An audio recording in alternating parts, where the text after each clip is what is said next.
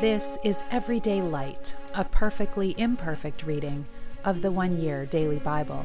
I'm Molly, a fellow pilgrim on the road to the kingdom, and it is a joy to have you traveling this journey with me, with the Word of God as a lamp to our feet and a light to our path.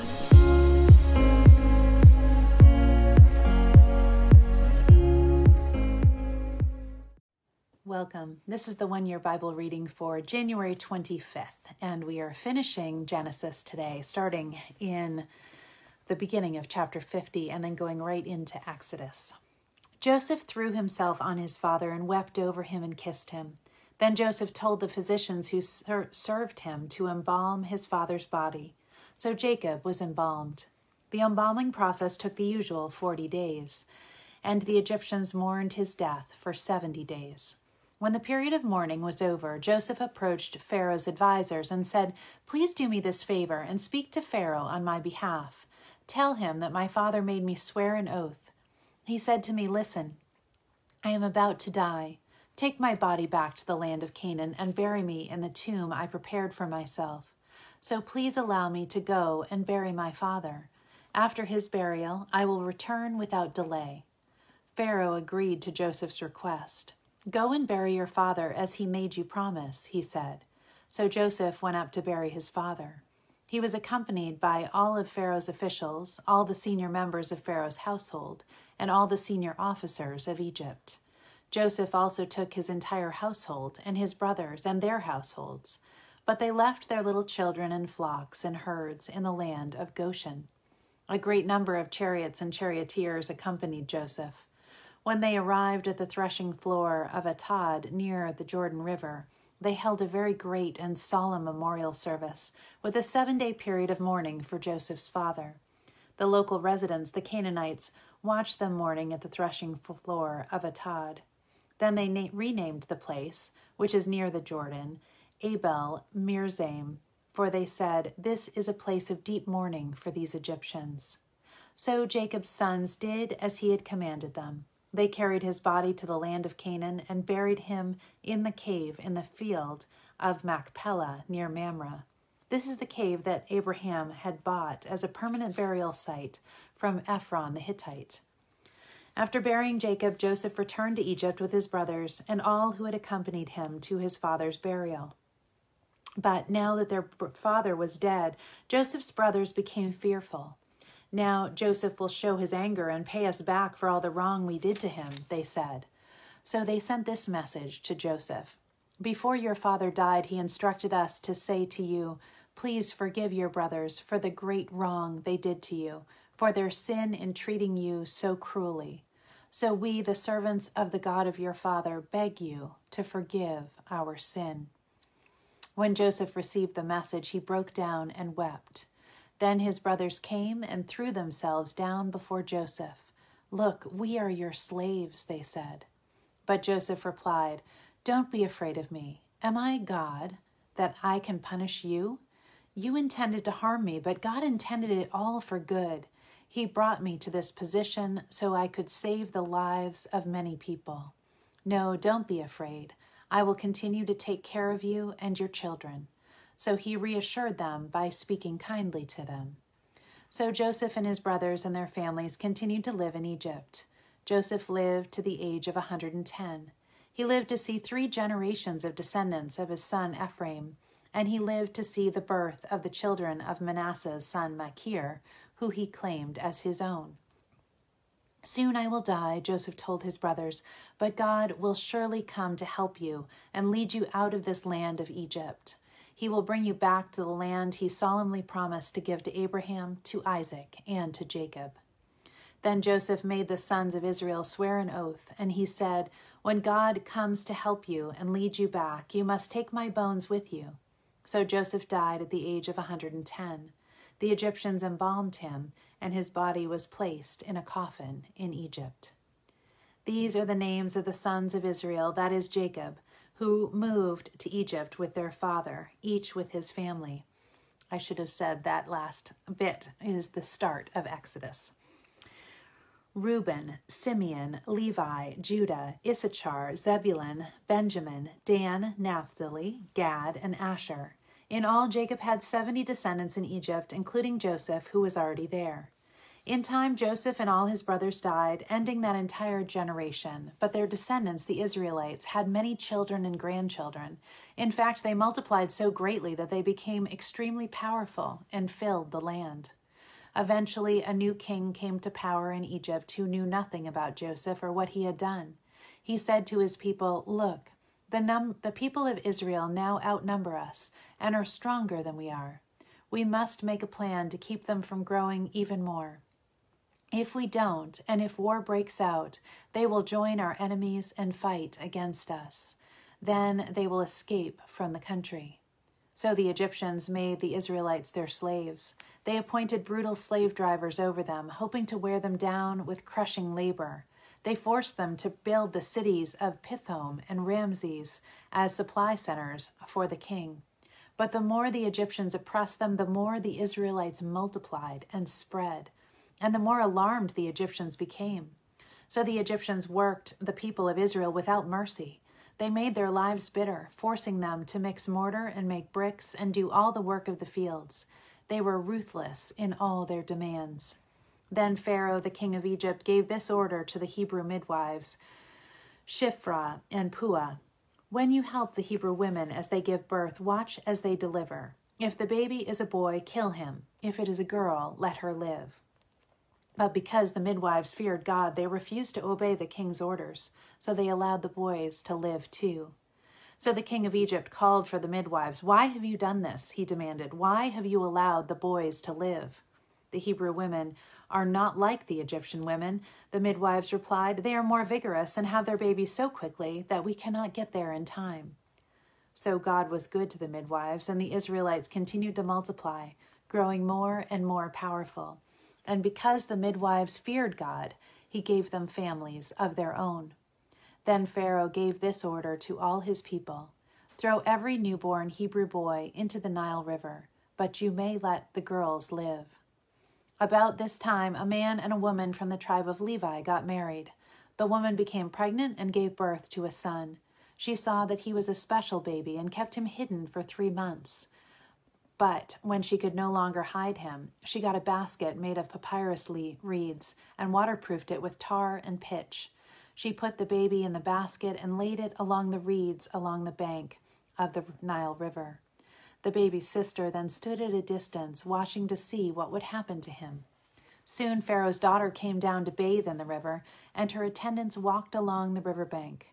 When the princess saw the basket among the reeds, she sent her maid to get it for her. When the princess opened it, she saw the baby. The little boy was crying, and she felt sorry for him. "This must be one of the Hebrew children," she said. Then the baby's sister approached the princess. "Should I go and find one of the Hebrew women to nurse the baby for you?" she asked. "Yes, do," the princess replied. So the girl went and called the baby's mother. "Take this baby and nurse him for me," the princess told the baby's mother. "I will pay you for your help." So the woman took the baby home and nursed him. Later, when the boy was older, his mother brought him back to Pharaoh's daughter, who adopted him as her own son. The princess named him Moses, for she explained, "I lifted him out of the water." Matthew 16, starting in verse 13. When Jesus came to the region of Caesarea Philippi, he asked his disciples, "Who do people say the Son of Man is?" "Well," they replied, "some say John the Baptist, some say Elijah, and others say Jeremiah or one of the other prophets." Then he asked them, "But who do you say I am?" Simon Peter answered, "You are the Messiah, the Son of the living God." Jesus replied, "You are blessed, Simon, son of John, because my Father in heaven has revealed this to you. You did not learn this from any human being. Now I say to you that you are Peter, which means rock. And upon this rock I will build my church, and all the powers of hell will not conquer it. And I will give you the keys of the kingdom of heaven. Whatever you forbid on earth will be forbidden in heaven, and whatever you permit on earth will be permitted in heaven." Then he sternly warned the disciples not to tell anyone that he was the Messiah. From then on, Jesus began to tell his disciples plainly that it was necessary for him to go to Jerusalem, and that he would suffer many terrible things at the hands of the elders, the leading priests, and the teachers of religious law. He would be killed, but on the third day he would be raised from the dead. But Peter took him aside and began to reprimand him for saying such things. "Heaven forbid, Lord," he said, "this will never happen to you." Jesus turned to Peter and said, "Get away from me, Satan. You are a dangerous trap to me. You are seeing things merely from a human point of view, not from God's."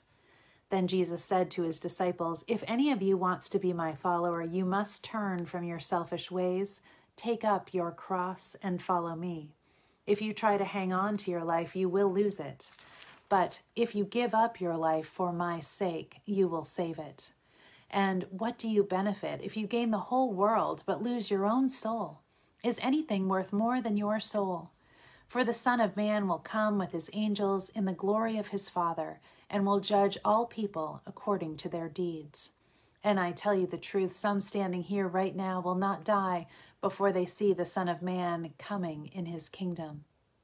6 days later, Jesus took Peter and the two brothers, James and John, and led them up a high mountain to be alone. As the men watched, Jesus' appearance was transformed so that his face shone like the sun, and his clothes became as white as light. Suddenly Moses and Elijah appeared and began talking with Jesus. Peter exclaimed, "Lord, it's wonderful for us to be here. If you want, I'll make 3 shelters as memorials, one for you, one for Moses, and one for Elijah." But even as he spoke, a bright cloud overshadowed them, and a voice from the cloud said, "This is my dearly beloved Son, who brings me great joy. Listen to him." The disciples were terrified and fell face down on the ground. Then Jesus came over and touched them. "Get up," he said. "Don't be afraid." And when they looked up, Moses and Elijah were gone, and they saw only Jesus. As they went back down the mountain, Jesus commanded them, "Don't tell anyone what you have seen until the Son of Man has been raised from the dead." Psalm 21, a psalm of David. How the king rejoices in your strength, O Lord! He shouts with joy because you give him victory. For you have given him his heart's desire. You have withheld nothing he requested. You welcomed him back with success and prosperity. You placed a crown of finest gold on his head. He asked you to preserve his life, and you granted his request. The days of his life stretch on forever. Your victory brings him great honor, and you have clothed him with splendor and majesty. You have endowed him with eternal blessings and given him the joy of your presence. For the king trusts in the Lord. The unfailing love of the Most High will keep him from stumbling.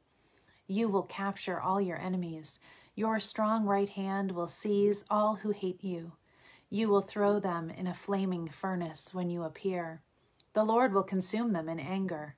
Fire will devour them. You will wipe their children from the face of the earth. They will never have descendants, although they plot against you. Their evil schemes will never succeed, for they will turn and run when they see your arrows aimed at them. Rise up, O Lord, in all your power. With music and singing we celebrate your mighty acts. Proverbs 5, 1-6. My son, pay attention to my wisdom. Listen carefully to my wise counsel. Then you will show discernment, and your lips will express what you've learned. For the lips of an immoral woman are as sweet as honey, and her mouth is smoother than oil, but in the end she is as bitter as poison, as dangerous as a double-edged sword. Her feet go down to death. Her steps lead straight to the grave, for she cares nothing about the path of life. She staggers down a crooked trail and doesn't realize it. And to end today, I have a departure for you. We're going to have a blessing today that comes from Psalm 23, 1-3. The Lord is my shepherd. I have all I need. He lets me rest in green meadows. He leads me beside peaceful streams. He renews my strength. He guides me along right paths, bringing honor to his name. May God lead you beside still waters and provide rest for your weary soul. May he set you right where you're thinking, set you right where your thinking is wrong. Let me try that again. May he give you faith to embrace the you he's making you to be. And may he give you wisdom to stand and fight when your promised land depends on it. You have everything you need in him. May God's rich blessings be yours today. Love you all. Have a beautiful day.